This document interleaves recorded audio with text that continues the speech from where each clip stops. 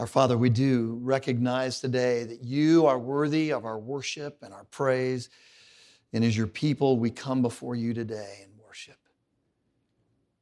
You deserve our praise, our honor. You deserve that we would look up to you and remember who you are and what you've done. We remember today that you are the creator of heaven and earth. You spoke and it was done.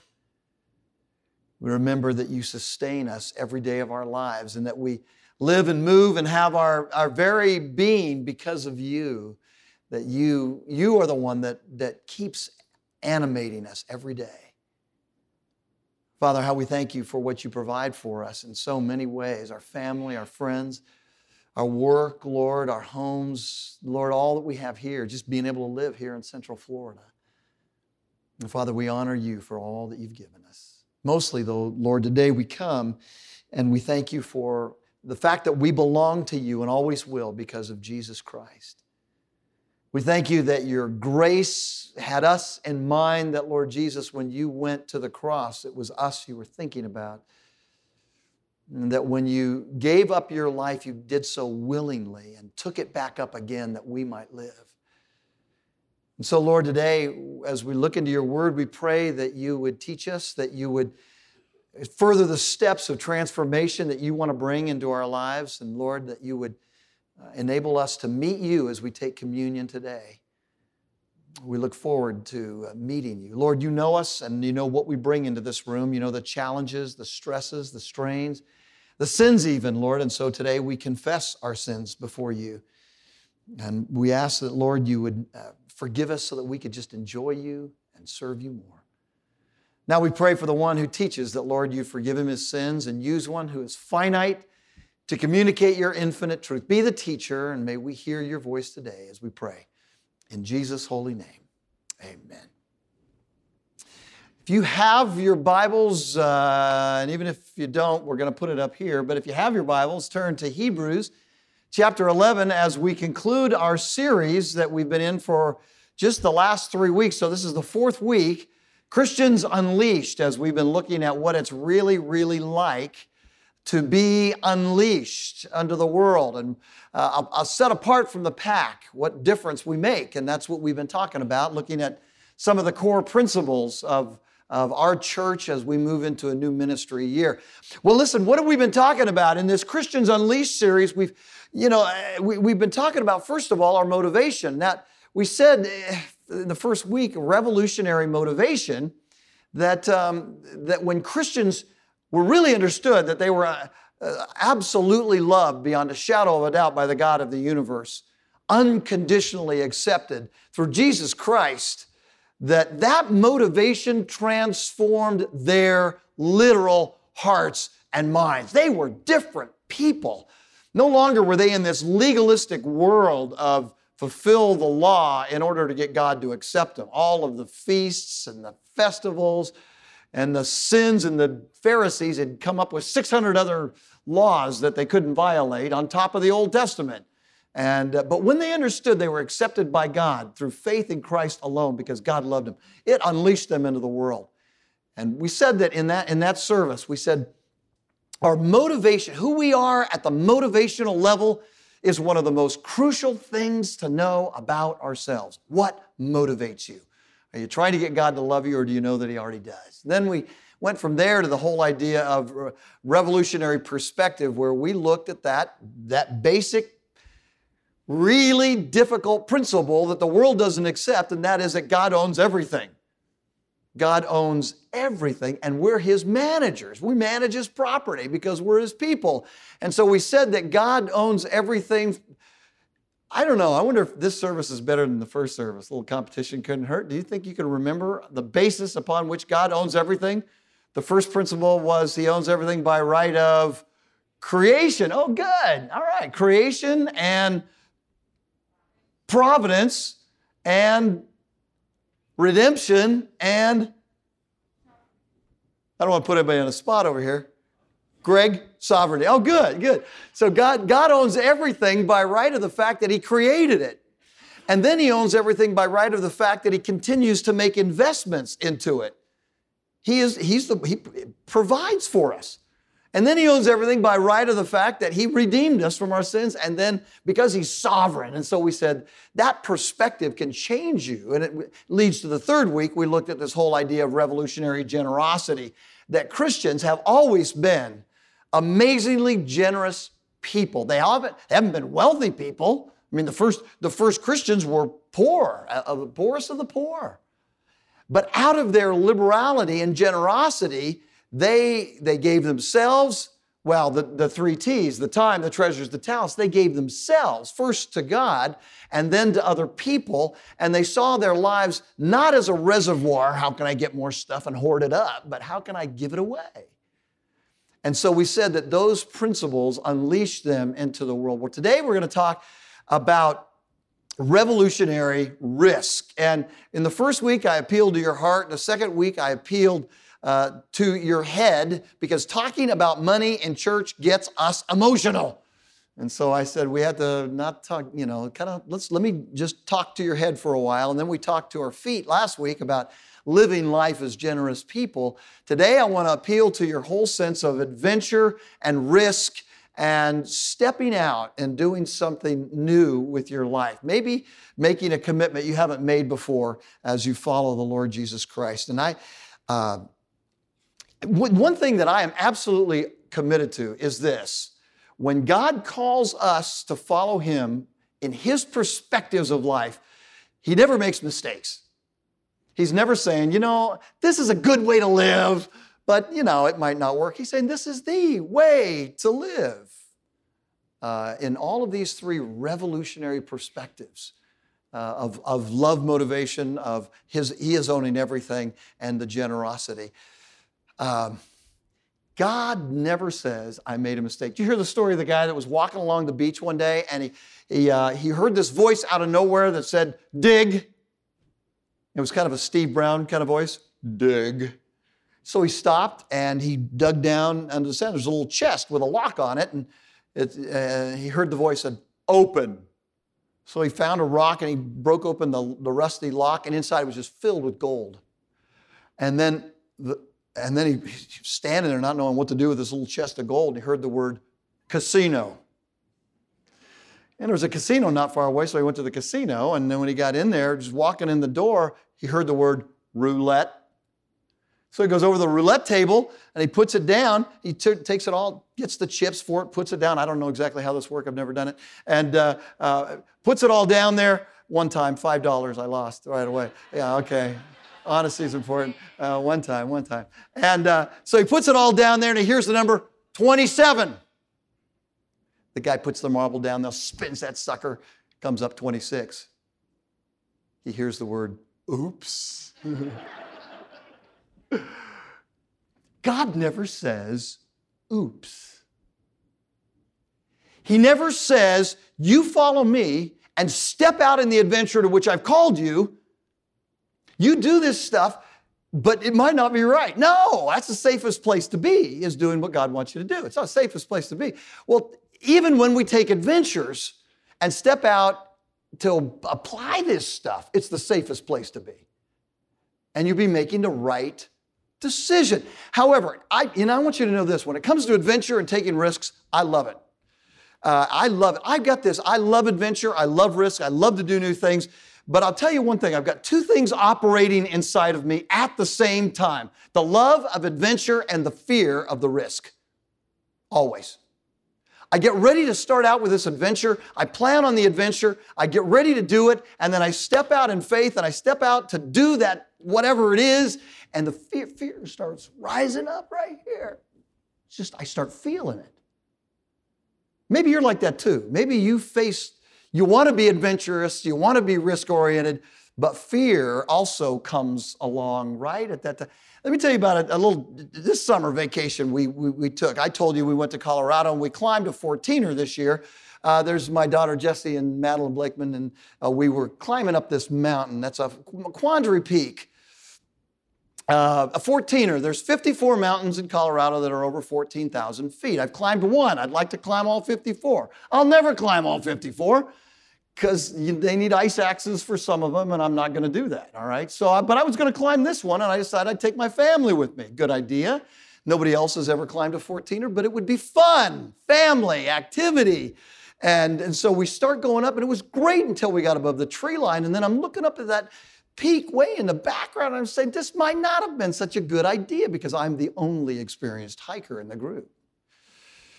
I got my son, my daughter, Maddie, Allie. And I'm thinking, this is a great adventure. Then the fear starts going, I made a mistake bringing them up here. And then you say, well, what was the risk? I'll tell you what the risk was. As I started thinking about it, all of them are younger than me. And I may have climbed more than them, but they're younger. And I'm thinking, what if the nausea and the headache control me? I'm a flatlander. I live in Florida. I've been here so long, when I go to Mount Dora, I get dizzy. And so I'm thinking, what if I get halfway up that mountain and I get the nausea and I have to bail out of this thing? I will never live this down. Did I bring enough water for everybody? I don't know how much I'm going to drink on the way. I'm thinking, did I do this? And so I love the adventure, but I'm feeling the risk. And I want you to know I wasn't going to not do it. I mean, it would be very cold and hot place for it back out of that situation. I was going forward, whether I died doing it or not, and I wasn't going to tell them if I was sick or whatever. I was going. This is a great adventure. We got up to the top and we cheered and taking pictures with everybody else up there. It was so great. And I only had a little headache, not a big headache. It was great. And on the way down, we saw this real happy couple on the way down. And they were right near the side of the road, right on the trail, on this trail right there. And you can't really see it, but on the other side of those two little rocks that they're standing on, it's a drop-off straight down. Mama and Papa Goat. Just like this. Now, I thought about risk and adventure, and I thought, they were made for standing on a precipice. It was as if they were looking at each other saying, hey, honey, you want to jump now? Let's go. Gallop down, gallop up. They could do it. They were made for that kind of risk and adventure. They were born for that, and you and I are born again to live as people on the edge, for risk, for adventure, as God defines it. We were made for that. We're made for it, but it's so challenging because sometimes we think, even when it comes to all of the stuff that we want to do, should do for Jesus, that, the adventure sounds good. Have you ever heard a really good sermon on committing yourself to Jesus, or gone to a camp, or heard it on the radio, you got to work, and you said, yes, I am going to serve Jesus with my time, my treasures, my talents. Or it was a campfire, and you threw the little chip in the campfire, and you said, I'm going to serve him beyond a shadow of a doubt. I'm going to do that. And then you actually commit to doing it. And the fear rises in your throat. And you say, I made a mistake. No, you didn't. You made the right choice. Because we were made for that. Look at Hebrews chapter 11, 1 through 16. The Bible calls living in a risky kind of situation, it calls it living by faith. Here it is. Now, faith is being sure of what we hope for and certain of what we do not see. By faith, we understand that the universe was formed at God's command, so that what is seen was not made out of what was visible. By faith, Abel offered God a better sacrifice than Cain did. By faith, he was commended as a righteous man when God spoke well of his offerings, and by faith he still speaks, even though he's dead. By faith, Enoch was taken from this life so that he did not experience death. He could not be found because God had taken him away. For because he was taken, he was commended as one who pleased God. And without faith, it's impossible to please God, because anyone who comes to him must believe that he exists and that he rewards those who earnestly seek him. By faith, Noah, when warned about things not yet seen, in holy fear built an ark to save his family. By faith, he condemned the world and became heir of the righteousness that comes by faith. By faith, Abraham, when called, you read through this hall of fame of faith and you eventually start getting the point that God's people live by faith. Abraham, when called to go to a place he would later receive as an inheritance, obeyed and went, even though he did not know where he was going and he was about 85 years of age. By faith, he made his home in the promised land like a stranger in a foreign country. He lived in tents, as did Isaac and Jacob, who were heirs with him of the same promise, for he was looking forward to the city. This is important. The city with foundations, whose architect and builder is God. By faith, Abraham, even though he was past age and Sarah herself was barren, was enabled to become a father because he considered him faithful who had made the promise. And so from this one man, and he as good as dead, came descendants as numerous as the stars of the sky, countless as the sand on the seashore. All these people were still living by faith when they died. They did not receive the things promised. They only saw them and welcomed them from a distance, and they admitted that they were aliens and strangers on earth. People who say such things show that they are looking for a country of their own. If they had been thinking of the country they had left, they would have had opportunity to return. Instead, they were looking for a better country, a heavenly one. Therefore, God is not ashamed to be called their God, for he has prepared a city for them. This is God's word.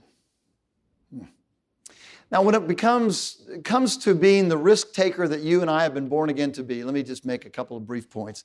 The first one is that risk is generated by faith. And if we're going to step out into anything new, there is always the element of what appears to be risk. Is this going to work? Am I going to survive? But risk really is generated by faith. And it's important to understand as Christians that we are not just bored people who need something to do, and so we step out in faith. We're not those that need some religious extreme experience because we don't have anything to do. We don't take risks because of that. We do it because God has called us to live that way by faith. And so we step out. Now, what is faith? Well, faith, a great definition in Hebrews 11:1, faith is being sure of what we hope for and certain for things we do not see.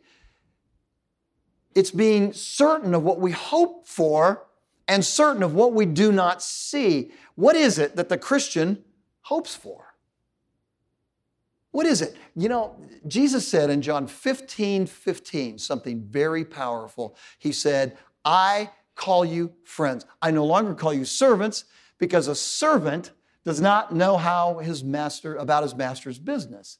Instead, I called you friends, for everything that I learned from my Father, I have made known to you. And so Jesus has made known to us what God's working on earth. And that's our hope. We hope for what God is doing on planet Earth. Now listen to this. This is really important. Faith is not coming to God and saying, God, this is what I want you to do, and I trust that you'll do it. I think I can, I think I can, I think I can. I know you can, I know you can, I know you can. That's not faith. Faith is saying, God, what are you about? I believe that it will get done, and you will do it partly through me. Saving faith is when we're forgiven of our sins. Living faith is this. This is how the Christian lives, by faith. What do we hope for? We hope for salvation because of Jesus Christ. What else do we hope for? We hope that people who are living around us, who are living in darkness and are on the slippery slope into hell, they're going to be rescued. And God is going to do it, and He's going to use us as part of the process. That people in different countries around the world to which we send missionaries, they're going to hear the gospel for the very first time, and people are going to come into the kingdom of God because of the ministry of this church and the ministry of our missionaries. That's what God is working toward, and that's what we hope for and know that will get done. That's what faith is, and that's what He's called us to do, to live by that kind of faith. And how is that faith rewarded? And by the way, it is rewarded. Verses 2 and verses 6 tell us that faith is rewarded. And as you read this Hall of Fame of Faith, and I encourage you to do that later today, read the rest of the chapter. It is so powerful. These people, our forefathers in the faith, did so much in a unique way, and God bless them. Have you ever read the book, and those of you who are into military things may have read this, Lone Survivor, Marcus Luttrell was a part of a Navy SEAL team who went into Afghanistan, dropped in the early morning hours in Afghanistan in a very extremely high mountain area. And they took up a site where they were going after an Al-Qaeda bad guy, a really bad guy. And as they were positioned early in the morning, some shepherds came over the hill toward them, and they made the fateful decision not to kill them. You say, well, why should they kill shepherds? Because the shepherds knew why they were there and who they were after, and they knew they were going to tell on them, and they did. They betrayed their position, and it wasn't long before 150 Al-Qaeda were coming over that same ridge after these 4 Navy SEALs. And all but Marcus Luttrell were killed. Now, the book is a page-turner, and you can't put it down, but the thing you look at when you look at this guy is his patriotism and his commitment. It's not so much exactly the story and what went on, although the story is absolutely fascinating. At the end of the day, at the end of the book, you look at this guy and you say, this is amazing, your commitment to be willing to put yourself into that situation for our country. In Hebrews, he says, it's not so much the exploit of what they actually did. It's that they had faith. They were rewarded not for how big it was. And some of us look at the Billy Grahams of the world. We look at some of these evangelists and guys that the Lord uses in a powerful way. And we say, oh, I wish I could do that or be that impactful. And God said, it's not about the exploit in particular. It's about the faith that motivated it. All of us have the opportunity to be rewarded for faith, no matter what it is, to be in the Hall of Fame of faith. I suspect the question, how does God reward us, is, well, He rewards us in so many ways as we step out in faith. One of the ways is simply by being in a foxhole with other Christians. You know, it's a great thing to serve Jesus Christ with other Christians. To get home together in heaven one day, we're all going to see the sacrifices that were made, and we're going to be sitting around telling war stories, and we're going to be rewarded. Does He have to? No. But He does. Where does faith come from? It's a gift. This is what blows me away. Faith is a gift that is given us. Ephesians 2, 8, 9, and 10, He gives you the gift of faith. You exercise the gift of faith. And then as you live a life of faith, then you get home one day and He rewards you. And He said, hey, I'm going to reward you for the gift that I gave you of faith and the things that I did through you. It's amazing. God's grace goes on and on and on and on. Risk is generated by faith. Always has been, always will. But notice that risk is faith in action on earth. That's what we see in this, and I don't have time to go through this. This is Communion Sunday. But notice through believing in the creation of God, through Abel and Enoch and Noah and Abraham and Sarah. Ladies, she is a hero for you guys. When we exercise, when we step out and risk, it's faith in action in all kinds of different situations. Whatever God is calling you to do, well, that's what it is. Risk is faith in action. But catch this thirdly and briefly. It's important to note that revolutionary risk is possible only with an eternal perspective. What it was that motivated all of God's people down through biblical history in the past was that they were stepping out in faith for what God wanted to be accomplished,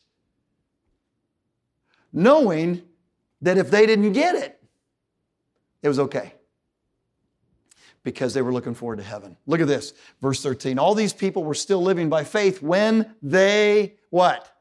When they died. They did not receive the things promised. They only saw them and welcomed them from a distance. Abraham looked ahead to the coming Messiah. Did he see the Messiah? No.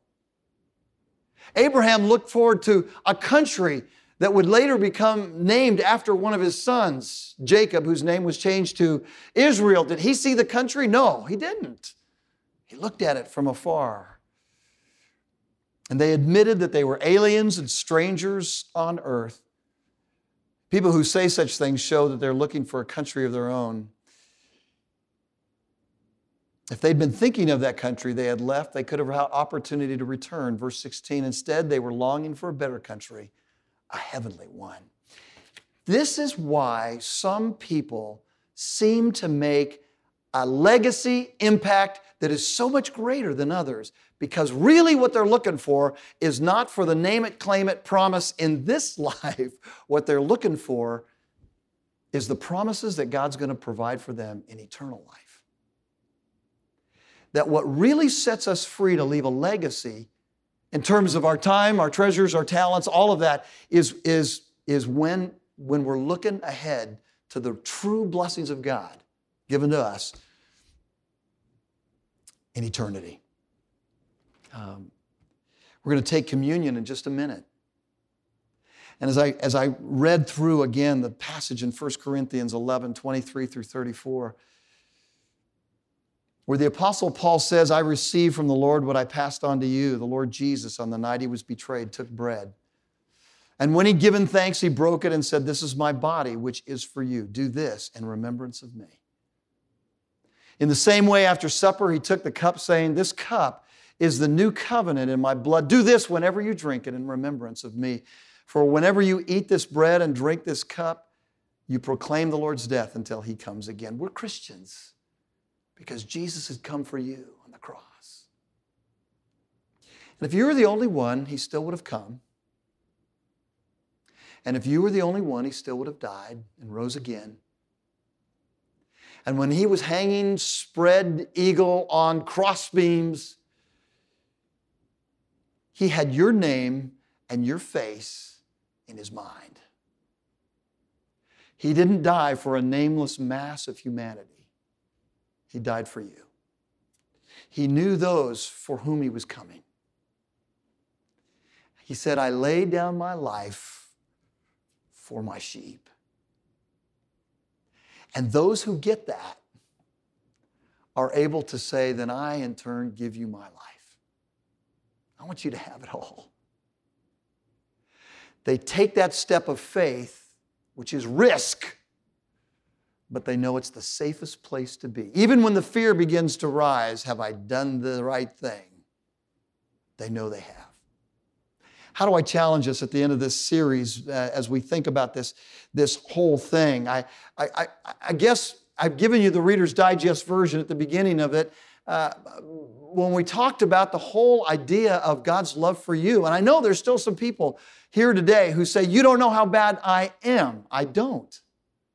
You don't know what I've done. You don't know what God has to forgive. I don't, but I know this, that if he could forgive the Apostle Paul, if he could forgive somebody like me, if he could forgive some of the people I know, he can forgive you.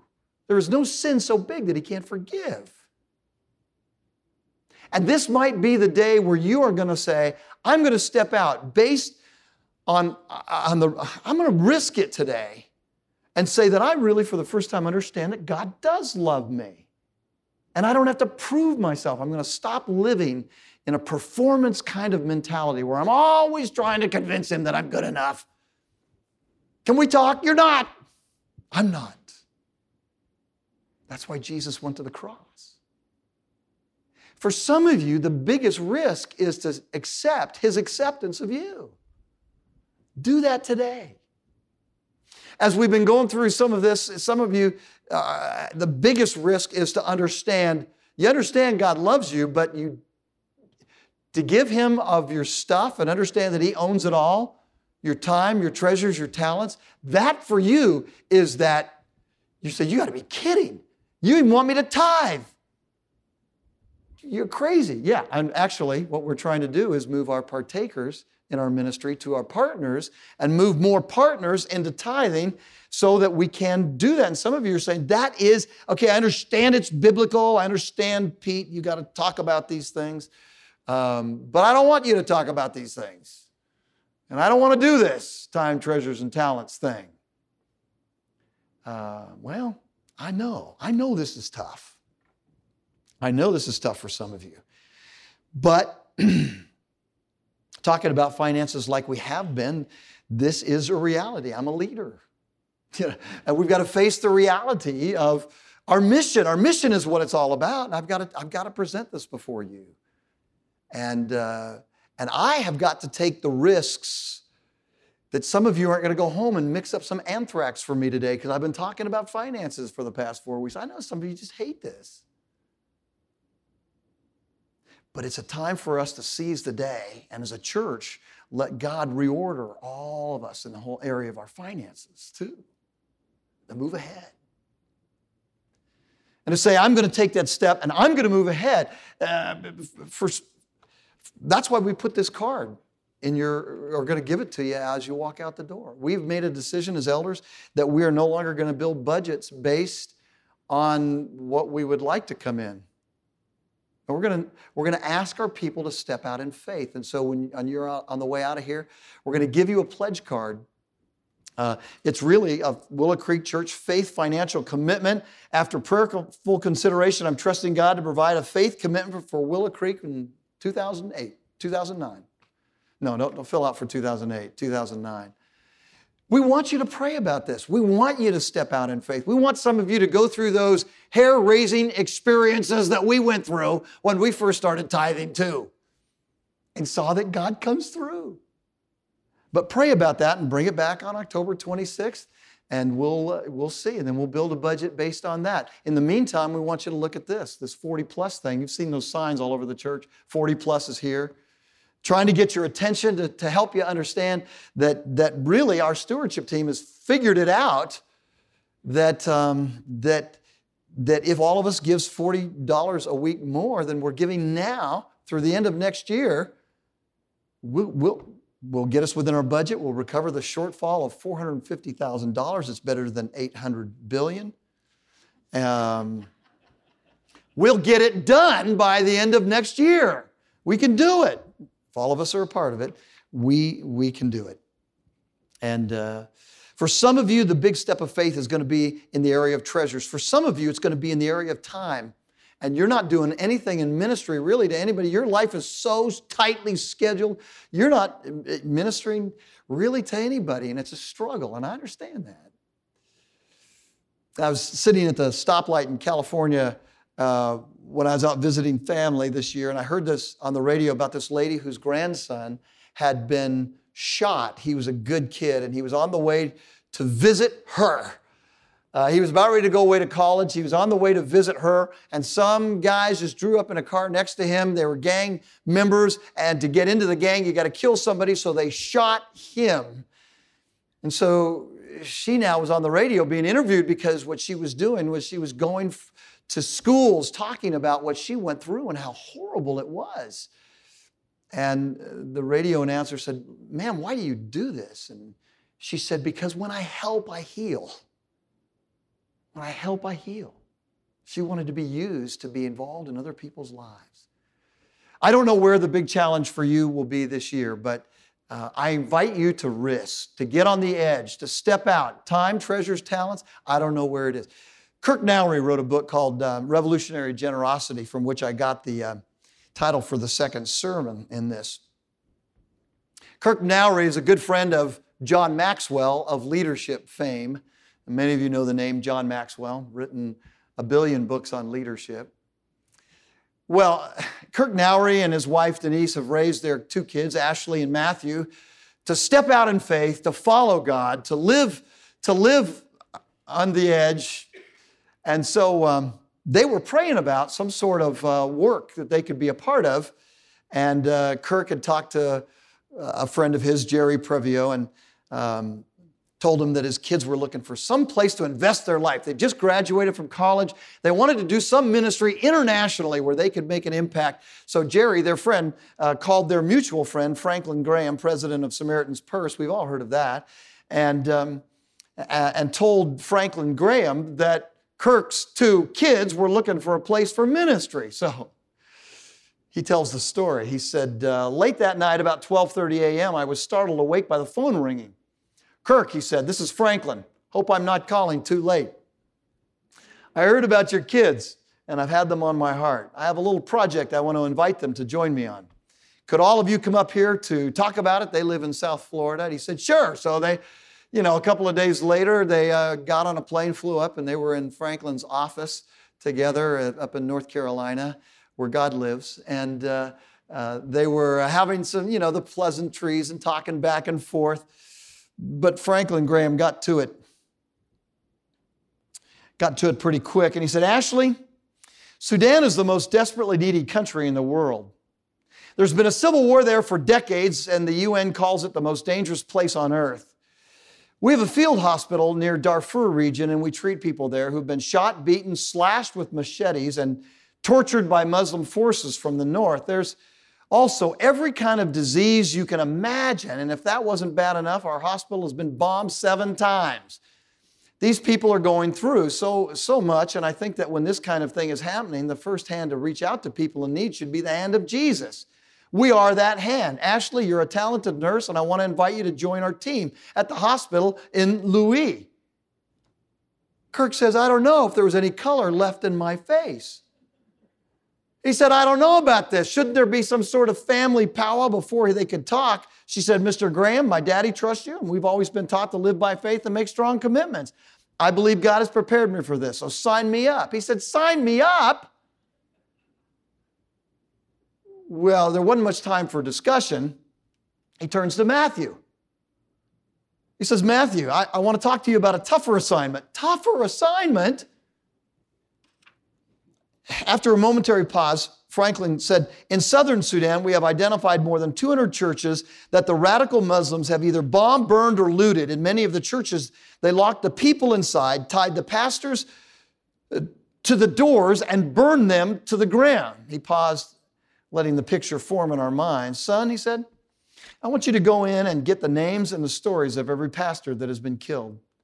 I want you to get the names of all the Christians who have been killed in all the churches that have been destroyed, and I want you to commit to leading the effort to build 5 churches for every one that has been destroyed, and to raise up 5 pastors for every one who's been martyred. Jesus Christ will stand in the end. I looked at Matt and I thought, this is happening too fast. Matthew's exact words were, Mr. Graham, I can't let my sister make me look bad. Sign me up. Sign me up.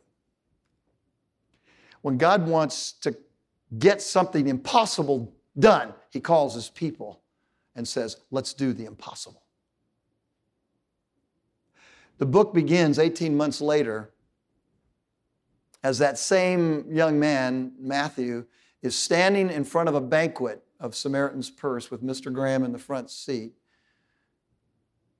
And he says, I haven't had a chance to thank you for calling me to commitment, to risk my life. It's the best thing that's ever happened to me. So I call you to risk something this year. It's the safest place to be in terms of your time, your treasures, your talents. It's the way revolutionary things get done because of Jesus. And take it to heart. Thanks for listening. And for more great audio, just click the audio button in the main menu of the app. That will connect you with the latest episodes of Key Life, Steve Brown, etc. And you think about that.